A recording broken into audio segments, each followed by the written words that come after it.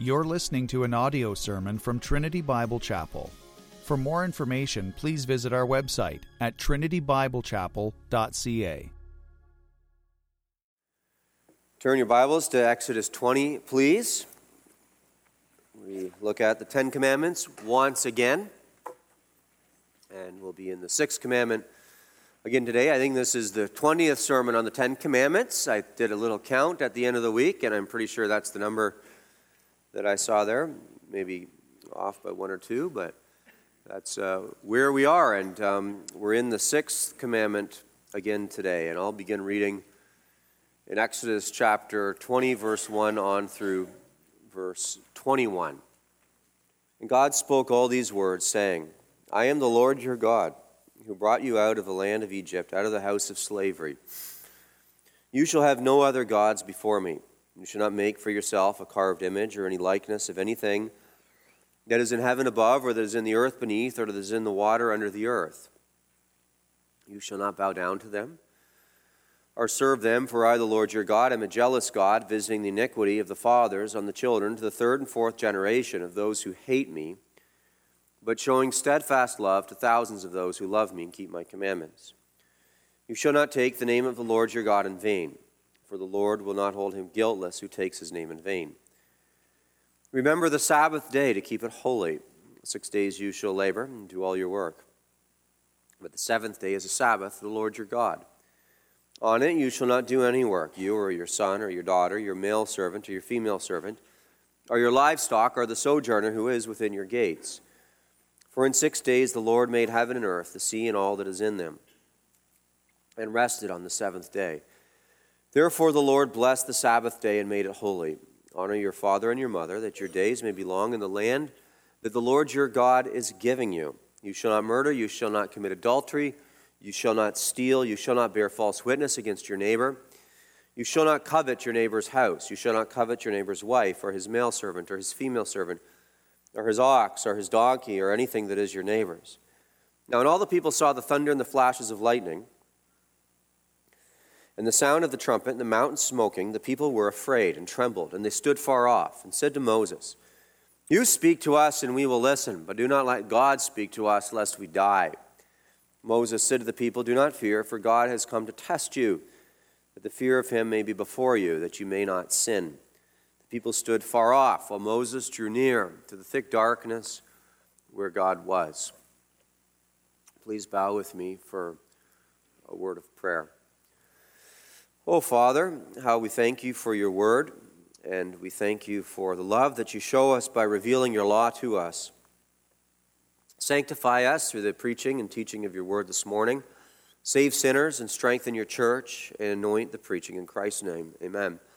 So we're in the middle of this series on the Ten Commandments, and the Ten Commandments are the abiding law of God, the constitution of reality, the law of nature, and they are still binding. This isn't something of yesterday. These commandments are still binding. In fact, they serve as the very roadmap for life itself, so that all of your principled thinking should be grounded in God's law. And all of your principled actions should find their first principle in God and then God's law. So these commandments inform you of how to live, and they become your counselors and your guides in life, a light to your path. And more important, perhaps, is the fact that they reveal to you that you're a sinner, and they show you the need for Jesus Christ, so that in the commandments of God, you see the perfection of Christ, because Christ himself is the one who upheld and kept and loved the law of God perfectly. It was the desire of his heart. And so in the commandments, you see Christ because you see all of his perfections. And then the commandments point you to Christ, the great Savior who forgives your sins. And you can come to the commandments, you can be cut to the heart for your sin, and then run to Jesus Christ for forgiveness. Now we're in the sixth commandment, which is do not kill. And the last few weeks have been rather theoretical. I spent some time talking about defensive warfare and then even defensive civil war last week. And this week will be in the theoretical realm also. And so the application is in how to think properly and clearly upon issues, and then how to inform your decisions if you ever find yourself in such and such a time and place where these things are necessary. So we've talked about capital punishment, we've talked about war, we've talked about Protestant resistance theory and civil war.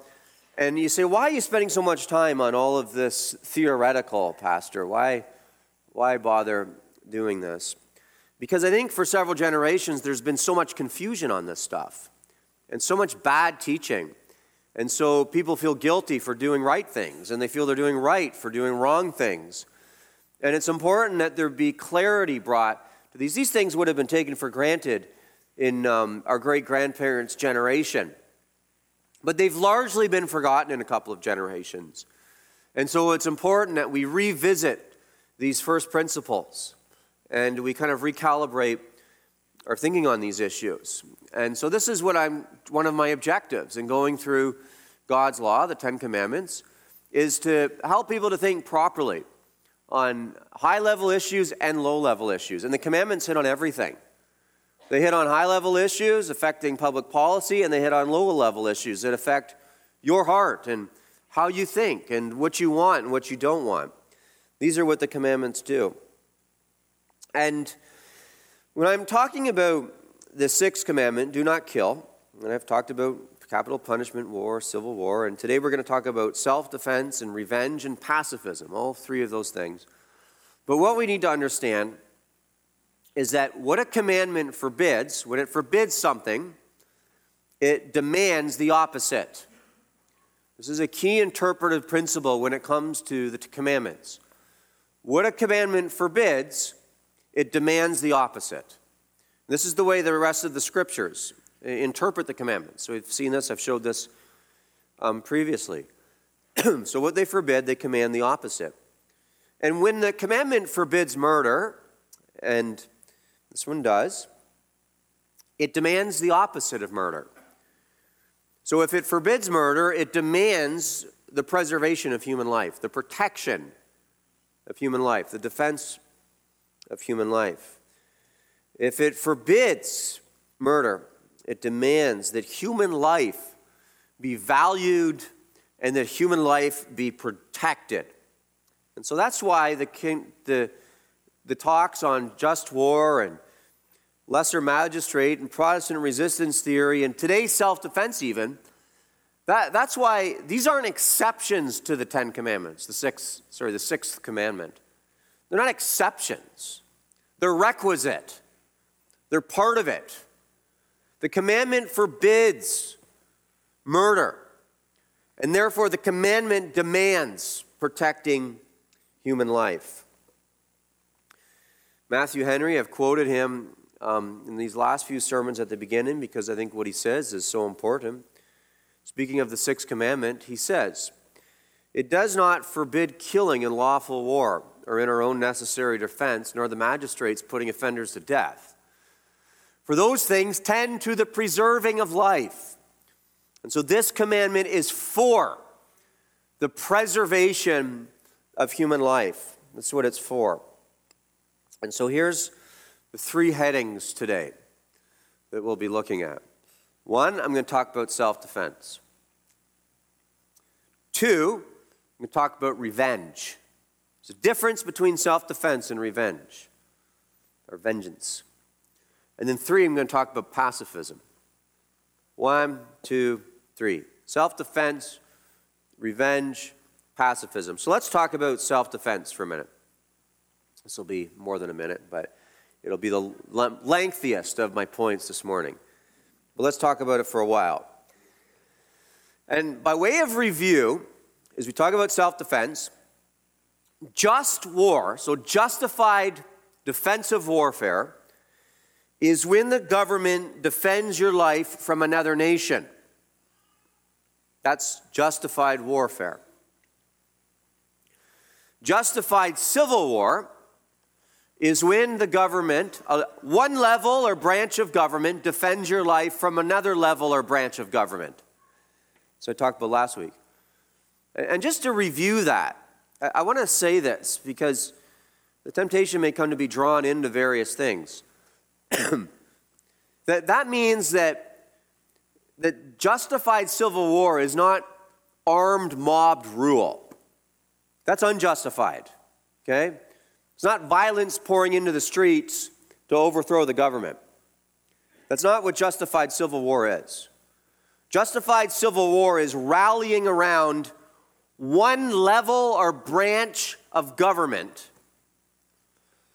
to resist the offensive measures of another level or branch of government. That's what it is. Otherwise, you get French Revolution-style carnage and death. And you don't want that. Things have to be organized, they have to be thoughtful, they have to be done properly. And so that's what justified civil war is. Well, self-defense takes the principle that we apply to justified war and justified civil war, and then it applies it to personal defense. It's the same principle, preservation of human life, applied in a new place. So this is what we mean when we say act in a way that's principled. You're taking the principle and you're applying it similarly or the same in different situations. Like principle, same principle, different situations. So justified self-defense is taking the principle of just war or just civil war and applying it to your own personal defense or defense of your family. Okay? And so when I spoke about just war 2 weeks ago, I listed some of the rules for going to war and engaging in war for a nation to abide by. And then those same rules were applied to engagement in civil war. And now they need to be applied to engagement in self-defense. So here's a few rules. Well, one is self-defense, like warfare, the purpose is to protect self or others from injury or death. That's what the purpose is, to protect self or others from injury or death. Self-defense should be a last resort when other options have been exhausted or no other options are available. One or the other. When other options have been exhausted. Now, I mean, if you're in a situation where you have to defend yourself or defend your family, you don't always have time to think through, well, did I do this? Did I do this? Did I do this? Right? But the whole idea is, the heart is, there's not another option here. You got to do what you got to do. It must be limited proportionally. Okay? Limited by proportionality. So the same thing with war, right? If there's 100 troops lining up at your border and the only thing that they have is guns, you're not dropping nuclear bombs on them. Right? That's proportionality. You're meeting force with force. And it's it's the same thing in this case. If you have a group of 10 strong guys being attacked by some scrawny 14-year-old kid, it's not justification to kill the 14-year-old kid. Right? You resist with proportionality is what I'm saying when it comes to self-defense. There has to be a level of proportionality to it. And so, and sometimes the option's to run, or sometimes the option's to talk your way out of it. And that's what you hope to do, but sometimes you can't do that. But no Christian should come into any topic of self-defense, same thing with war, and think, oh, can't wait for an excuse to start throwing hands. That's not the heart of Christ. The throwing of hands or the drawing of weapons is to be done to protect life. And if your attitude is, can't wait for some, for some blood to come out of that guy's nose, or can't wait for the opportunity to manhandle somebody, that's not the Christian attitude. This is a necessary way to protect and preserve and respect human life. It's violence that is used as a way of love to protect human life.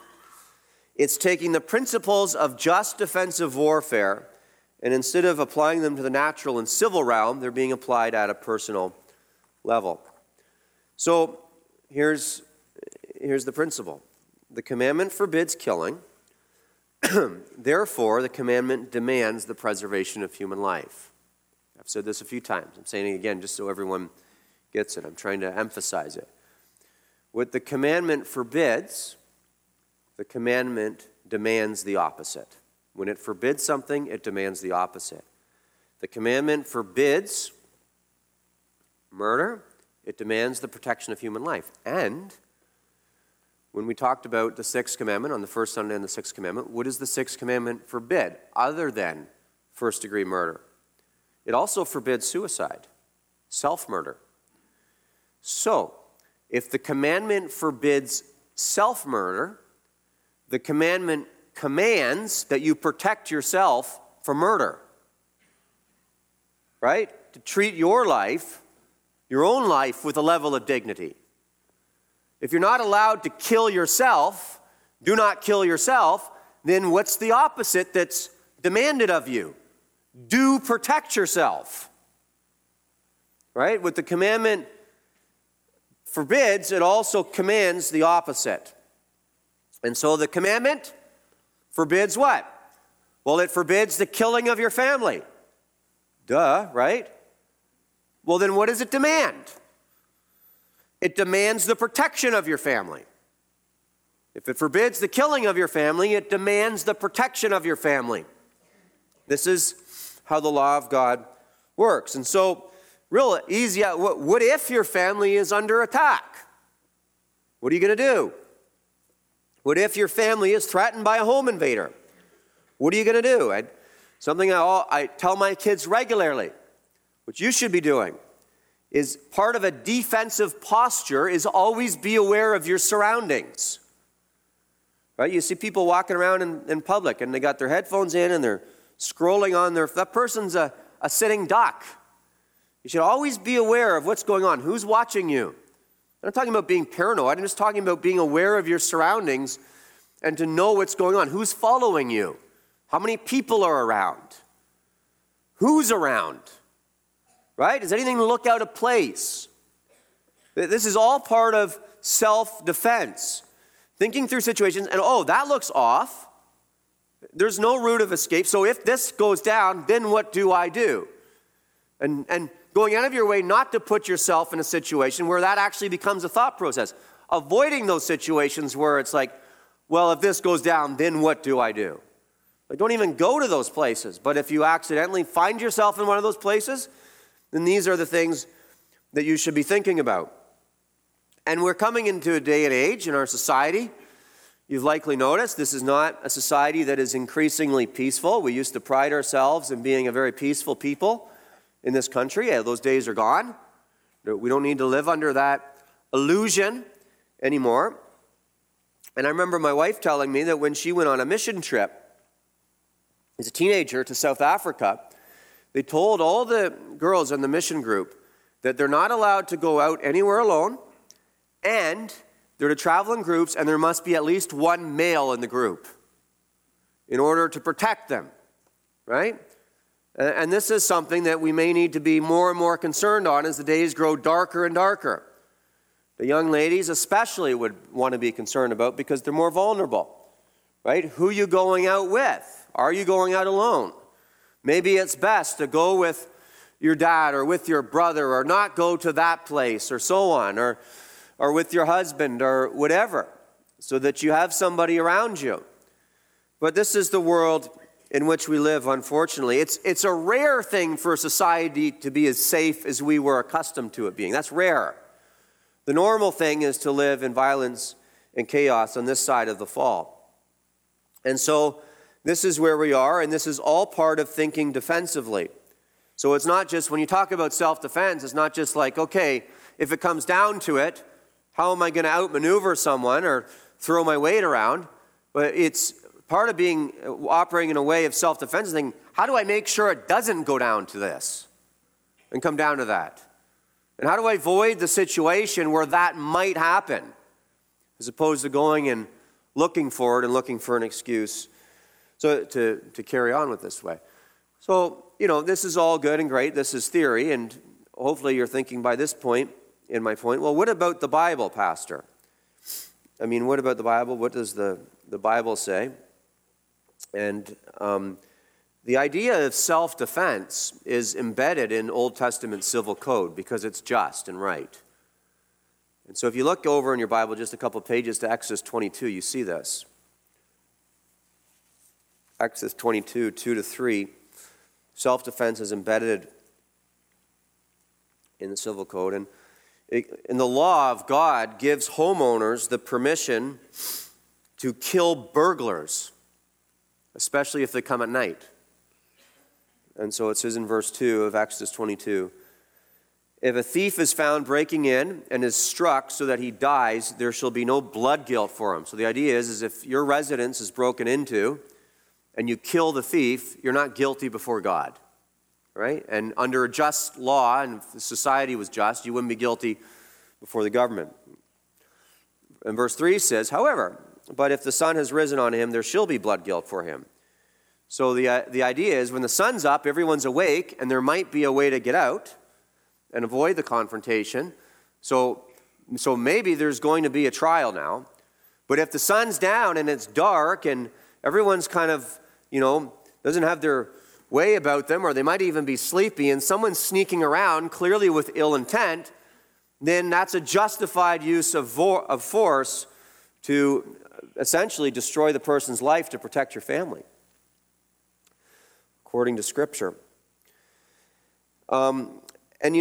This sounds great in theory, but unfortunately this isn't always the way things line up. It doesn't always line up with our own legal code in our country, does it? Sadly. So it could be that somebody breaks into your home, and it's a very likely situation where someone breaks into your home and you were to take them out, you could be given more time than that person, right? However, there was a case just a couple months ago you might have heard of where a man in this side of the GTA, I think it was Mississauga, he was in a home at night and there was a home invasion and he shot and killed the intruder. Now, of course, charges were pressed by the police against this man, but the police eventually withdrew charges because they knew there was no way they'd be able to prosecute him because his use of force was justified in the situation. And they punished him with the process for a little while, but then they backed off on the charges, and he's not going to be charged. But in a just society, there would be a great deal of deference given to a homeowner in that type of a situation. And the homeowner would be protected and would be allowed to use force, especially if he's caught off guard, especially if the intent of the intruder is clearly malicious and malignant. In such a case, there would be the justified use of force, even to the point, as Exodus 22 says, of bringing the person down. Jesus himself, in Luke chapter 22, verse 35 says, he said to them, so he's sending his disciples out, and he's talking about how the days are going to grow dark, and he's going into evil times. Luke 22, verse 35, and he said to them, when I sent you out with no money bag, or knapsack or sandals, did you lack anything? They said, nothing.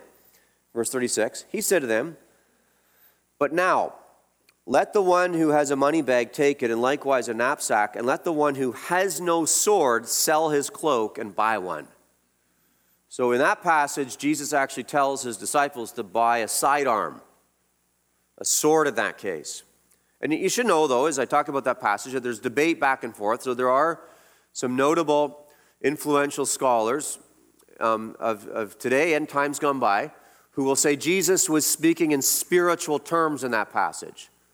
So when he says go out and buy a sword, he doesn't really mean, a literal sword. He's meaning use spiritual weapons. However, we ought to go inside with the plain reading of the text, and there's nothing else in that text as being interpreted as spiritual, whether it's money bags or cloaks or food, right? But it just happens to be the sword that's interpreted as spiritual. And so we ought to go with the plain meaning of the text. R.C.H. Lenski, the Lutheran commentator, said on the text at hand in Luke 22, he said, Jesus tells the apostles to buy a Roman short sword, if necessary, even at the price of their outer robe. It is better to freeze at night than be killed. And so the idea is, it's not even like having the sword means they're going to use the sword. It's just the sight of the sword could be a deterrent to would-be thieves and robbers. Oh, he's going to put up some resistance. He has a sidearm on him, so let's just leave him alone. We want a soft target. And so just the sight of it could very well be a deterrent in this situation. But here's the thinking, the way the thinking should be in the Christian mind. If I have a right to live, and if you have a right to live, which the Bible, the sixth commandment tells you do not kill. It means you have a right to live. Our rights are grounded in God's law. Then I have a right to protect what is mine, which is my life. And without a right to defend my life, my right really isn't a right. It's just at someone else's disposal. My right is now contingent on everyone else's goodwill. And so my right to live is contingent. If I don't have the right to defend myself, my right to live is now contingent on the goodwill of everybody else, as opposed to my right being an ultimate right and me having the ability to defend it. Now, as I'm talking about these things, some might wonder what might be coming to your mind with all the talk of self-defense would be the whole idea of bearing arms, especially as we talk about Jesus telling the disciples to buy a sword. What about bearing arms? I mean, the Americans have what they call the Second Amendment, don't they? The right to bear arms. And isn't that an American thing? The Second Amendment, isn't that an exclusively an American concept? And historically, no, it's not.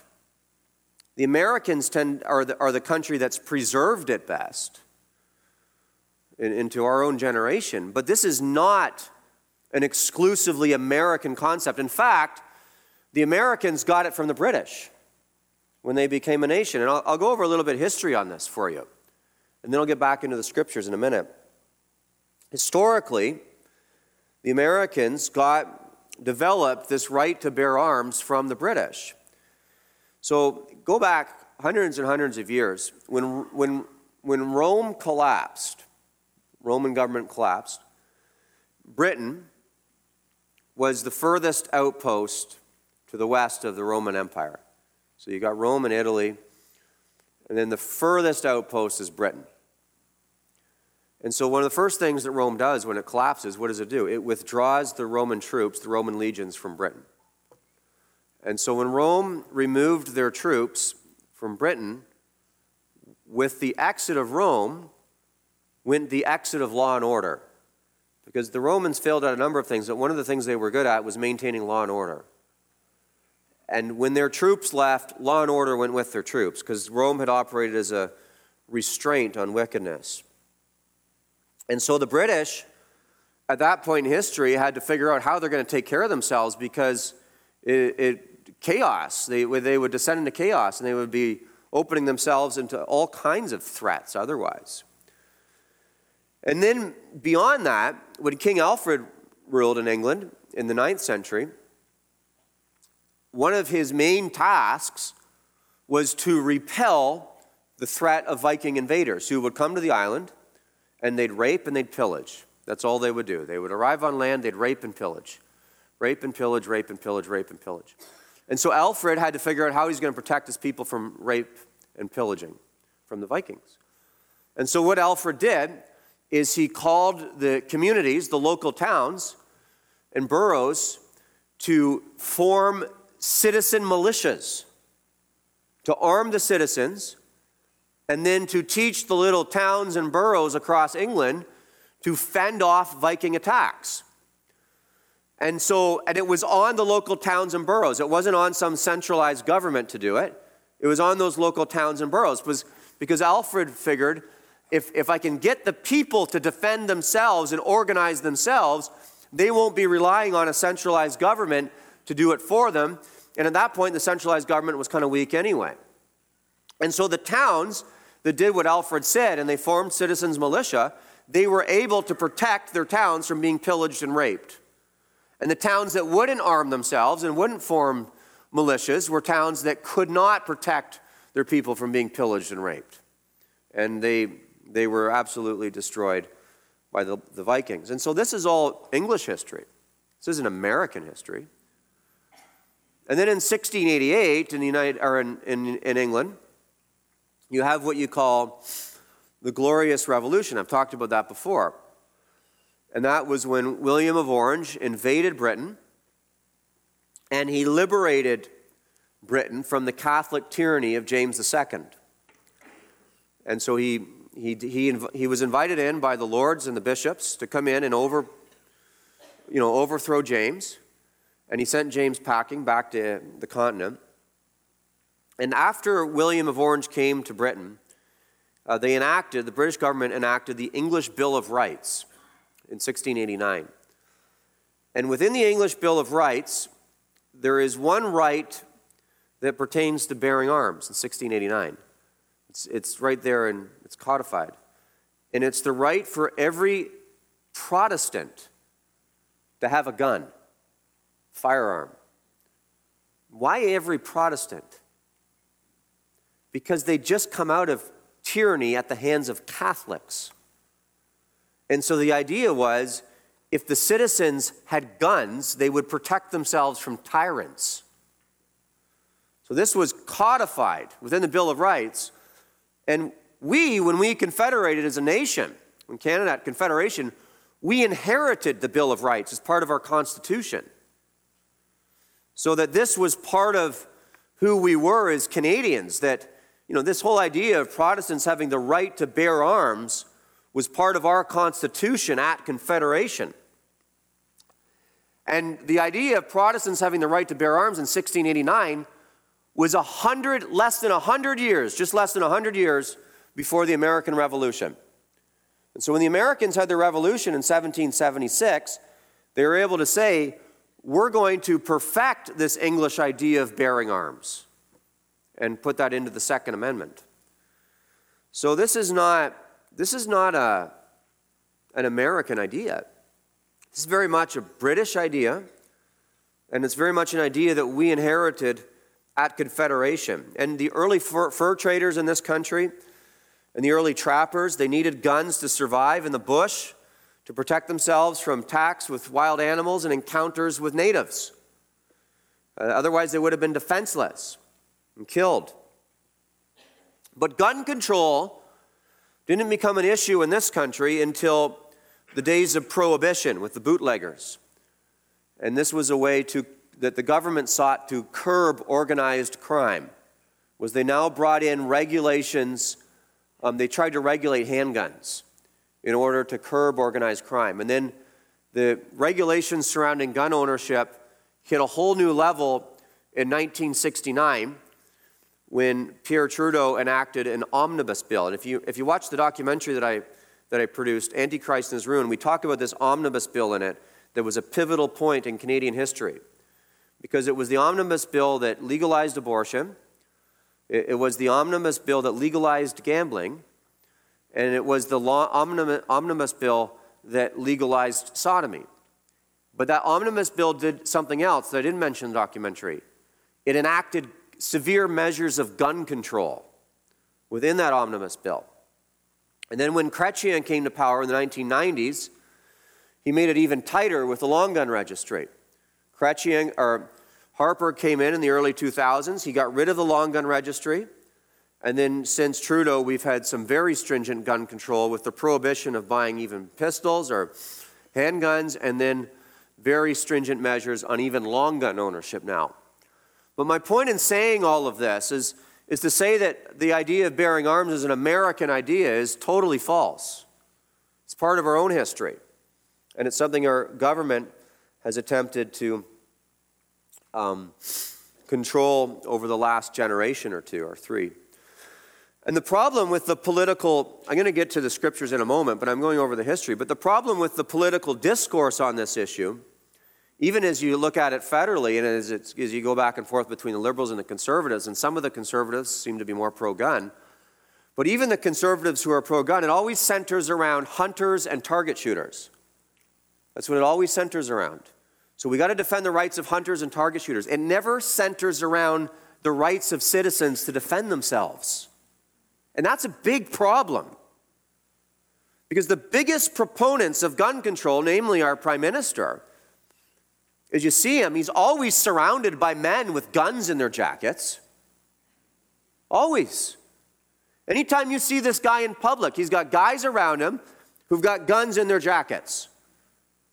And what does that communicate to you and me? It communicates that his life is more worthy of protection than yours. Right? And that his life is more worthy of protection than your little children's lives. Because he's allowed to have people around him that will defend his life with force. But you're not allowed to have that.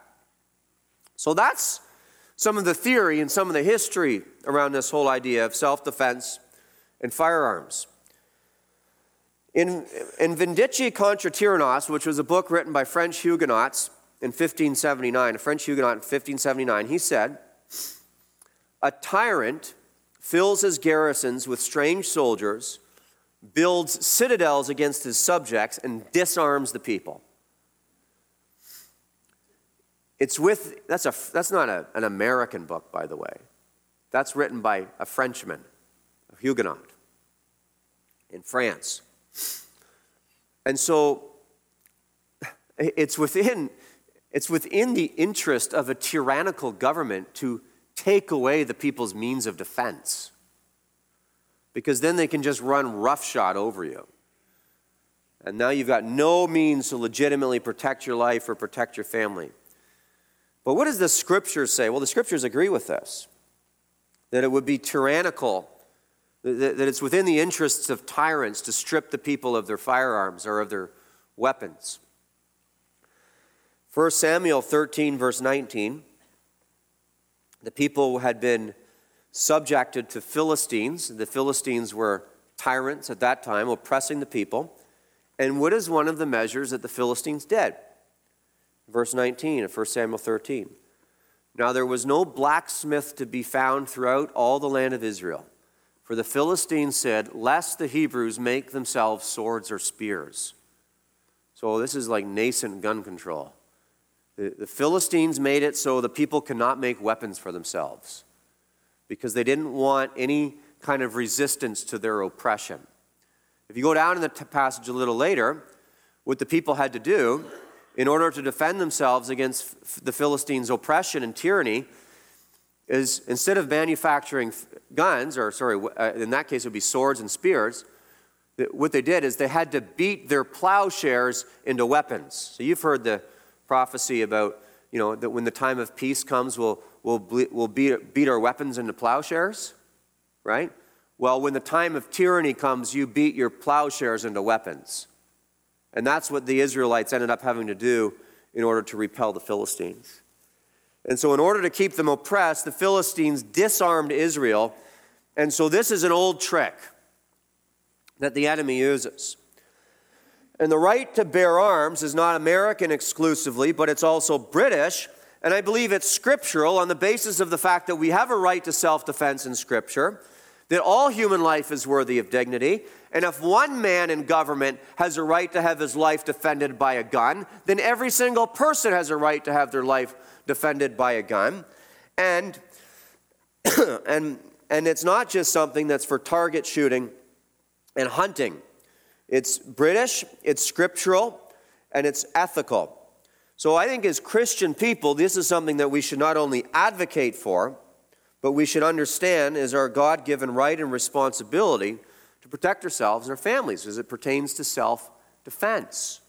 And we should advocate for more just views of self-defense than we have established at this particular point in our country, which is in a very sorry state right now. Why would any people, as the country is descending into even more violence, why would any people demand that the government confiscate their weapons? It just makes no sense to me. So that the only people that have weapons are now criminals or government officials, which are often one and the same, right? So, but that's enough about self-defense. I told you I spent a long time on that, and I did. So let's talk about revenge, or vengeance. And one of the things we have to do as we talk about self-defense is we have to distinguish it between revenge. And so when people hear this teaching on self-defense, they automatically, they go to Jesus' words, for example, in Matthew 5:38. In Matthew 5:38 and 39, you can read it if you want. It says, Jesus says, "You have heard that it was said, an eye for an eye and a tooth for a tooth. But I say to you, do not resist the one who is evil, but if anyone slaps you on the right cheek, turn to him the other also." So isn't Jesus saying like we shouldn't defend ourselves here? Well, first of all, being slapped on the cheek, if you want to take the text literally, is a little different than having a gun held to your head, right?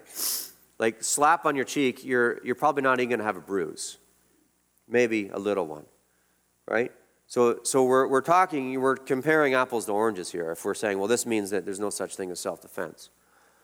But beyond that, two other points on this.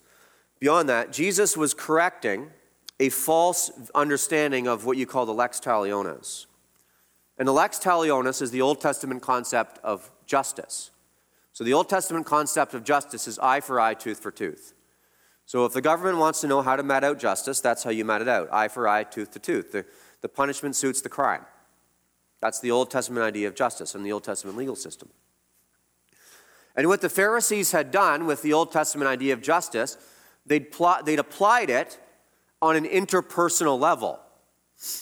So instead of saying, okay, it's the government's job to mete out justice, it's the state's job to mete out justice, eye for eye, tooth and tooth for tooth, what the Pharisees were now doing is saying, if somebody does something to you, now you have a right to revenge. And Jesus is correcting that. He's saying, no. You know, eye for eye, tooth for tooth works at an official level when you have the judiciary involved and you have the state involved. Eye for eye, tooth for tooth doesn't work in your marriage, okay? Right? Eye for eye, tooth for tooth doesn't work at the workplace. It doesn't work with your neighbors.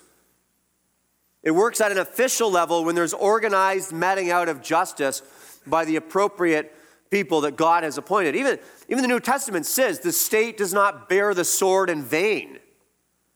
So the state has the sword. Why does the state have the sword? To mete out justice. Eye for eye, tooth for tooth. And so when Jesus is talking about what he's talking about here, he's talking about things on an interpersonal level. And then beyond that, the whole idea of turning the other cheek comes from an Old Testament phrase that means resisting an insult. So I'll show you where it comes from. When somebody slaps you on the cheek, under Old Testament parlance, what it meant was a metaphor for somebody insulting you. And so Job chapter 16, verse 10, for example.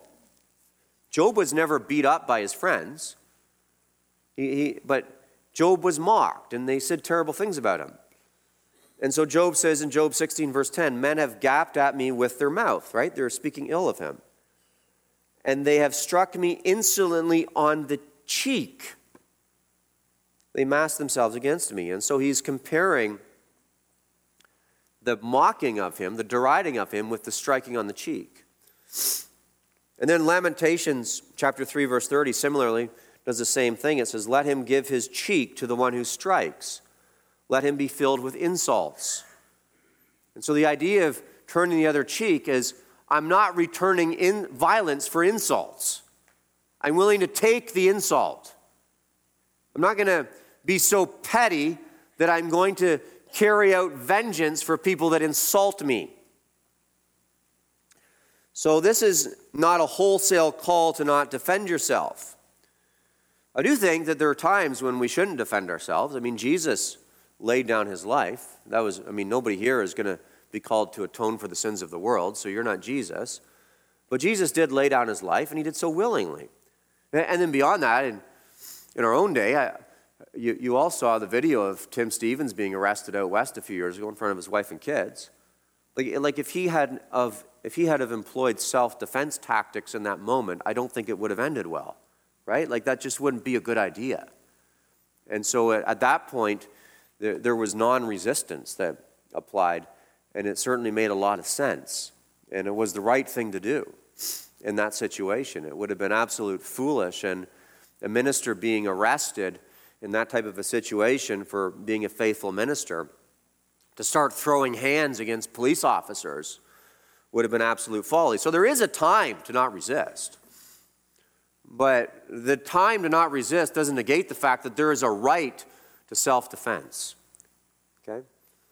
And the Bible makes a big distinction between revenge and self-defense, which is what I think Jesus is doing in Matthew 5, and what Paul does in the book of Romans in chapter 12.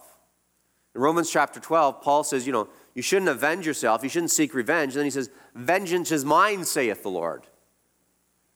So that the idea is if you're insulted, you're hurt, somebody offends you, somebody does something bad against you, it's not your prerogative to go out and punish them. You have to let the procedure take the place. And if there's not justice on this earth, there will be justice on Judgment Day. So anyone who carries out vendettas or holds grudges or is full of bitterness and is going out looking for revenge on different people, that person is a person who does not trust in God. Because God is the one who will avenge them. And we have this great liberty as Christians to know that even if we've been wronged, which certainly we have at times, right? Even if we've been wronged and justice has not been meted out on earth, we know that God will met it out. So it's not upon us to go and punish our enemies. And thank God for that. But there's a big difference between revenge and self-defense in a moment, when it's appropriate and when it's acceptable. When it's appropriate and when it's acceptable. Self-defense is right. Revenge is sin. Self-defense is right. Revenge is sin. And some of you might have hearts that are full of revenge because you're so full of bitterness. You're full of spite. You stew over what other people have said to you or not said to you. And you need to repent. And you need to trust that the people who have offended you, God will deal with them appropriately when that day comes. And that's a relief from you. That takes the pressure off you. So you don't need to be stewing there over various offenses against you, big or small. So I've talked about self-defense. I've talked about revenge. They're two different things. Revenge bad, self-defense good. Okay. Now I want to talk for a few minutes about pacifism. Pacifism in this area, it's deep because of the number of Mennonites and Anabaptists we have around here, who have many good characteristics about some of the various Mennonite or Anabaptist sects, but they're not all good. And pacifism is especially one of the rotten aspects of it. And pacifism is the belief that violence can never be used and is always sinful. That's what it believes, which is ridiculous. Because God himself in the Old Testament calls for violence at times. And God doesn't change. Okay? Not only that, God calls for violence in the New Testament. What does he tell us the job of the government is? In Romans 13, to bear the sword. So he calls for violence there, that it's done appropriately and rightly.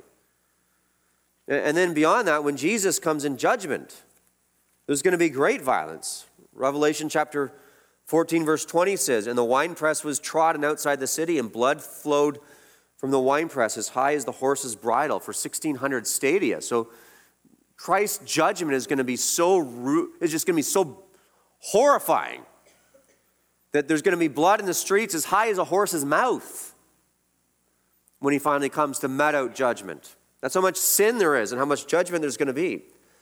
So to say that all violence is sin is to say that the coming of Christ will be sin, is to say that the job of the magistrate in Romans 13 is sin, and it's to say that the call for just war in the Old Testament times is sin. All violence is not sin. Now, all violence is provoked by sin.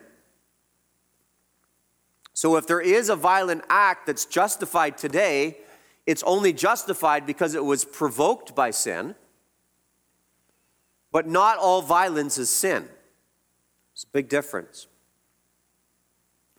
When it is used to protect the innocent, it is used proportionately and it is used right. And when it is used to met out justice by the proper means, it is used rightly. And the Mennonites, as best I can tell, the Anabaptists, same thing. The Anabaptists, as best I can tell, the reason they kind of reacted the way they have against uses of justified violence is because of some of the crimes committed by Anabaptists several hundred years ago. And so what happened during the Reformation, there was a city in Germany called Münster, and Münster was taken over by Anabaptists. And the Anabaptists ruled in Münster, and they basically set up a ruthless dictatorship where the leader of the city essentially raped and pillaged at his own pleasure. And there was a few people around him that enabled it. There was daily executions without trial. And eventually, Münster, and this was all at the hands of Anabaptists. The leader of the city was an Anabaptist. Much of the citizenry was Anabaptist. The government was Anabaptist. And this is what they did. They tried to create their Anabaptist paradise in Münster, and it turned into just bloodshed and terrible violence because they didn't employ principles of God's law. They just kind of went on with their feelings or whatever, and this is what God's telling me to do today. And if the city was eventually overthrown by outside Protestant forces. And what happened was, the cathedral in Münster, I can't remember whether it was overthrown by Protestant or Catholic forces, but regardless, in the cathedral in Münster, they took the leaders of the Münster rebellion, the leaders of the city, and they put them in cages. And they tied them to the top of the cathedral, and they just let their bodies rot. Is an example of what you do with religious fanatics in Germany. And if you go to Münster today and you go to the cathedral in Münster, Germany, those cages are still there. Okay? And so there was a massive repulsion across Europe after the Münster rebellion was settled down, because people realized what had happened in that city. And it's almost like the massive repulsion that we would have towards the Nazis today. What happened in Germany? Terrible, right? Rightly. And so there was this real repulsion directed at Anabaptists in Germany and across Europe. And so the Anabaptists then had to figure out, how are we going to deal with this vitriol and hatred towards our religion because of what happened in Münster? And as best as I can tell, this is one of the reasons the Anabaptists became so adamantly pacifist because they wanted to prove that Münster would never happen again. Okay? Because the Protestants across Europe and the Catholics across Europe were fed up with them after Münster, and nobody wanted them around. So that seems to be where they got a lot of it from. But regardless, pacifism ignores, what it does is it ignores the cries of the victims. And not only does it ignore the cry of the victims, but it kills the instincts of the heroes. It ignores the cries of the victims, and it kills the instincts of the heroes. It is unscriptural. It is naive. It is a really, really, really bad idea. It's a terrible idea. And I thought Francis Schaeffer put it very well. He said, in this poor world in which we live, this lost world, pacifism means that we desert the people who need our greatest help. Pacifism is the abandoning of those who are abused. It is the abandoning of victims, and it is letting them to suffer at the hands of terrible people. It comes from a very bad interpretation of Scripture, and it leads to an ungodly and low view of human life. It is no good at all. And so over the last 3 weeks, I've talked about capital punishment, I've talked about defensive war, I've talked about defensive civil war, I've talked about the difference between self-defense and revenge, and now I've spent a little bit of time talking about pacifism. And what I've tried to point out is that justified war and justified resistance and justified self-defense, these are not exceptions to the Sixth Commandment. They are required by the Sixth Commandment. Because what the commandment forbids, it necessarily demands the opposite. It forbids murder. It demands the protection of human life. We as Christians should be concerned about these things. These things should inform our mind, inform our thinking. We should be advocating for just and right views of human life in the public square.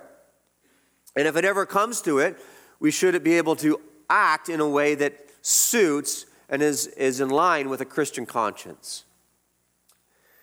Next week, I hope to get into some more applicational things as it affects our heart. But this should certainly affect our thinking. This should affect our thinking. Let's have a word of prayer. Father in heaven, we thank you for your love for us. We thank you for the goodness that you have revealed to us and for your desire to protect human life and the dignity that is afforded to it. We pray that the day would come in our nation where the magistrates and the civil rulers would uphold the dignity of human life, and the human life would be allowed to be defended appropriately, and that those who violate human dignity and human life would be punished appropriately also. Have mercy upon us and help us to look to Jesus Christ, in whose name we pray. Amen.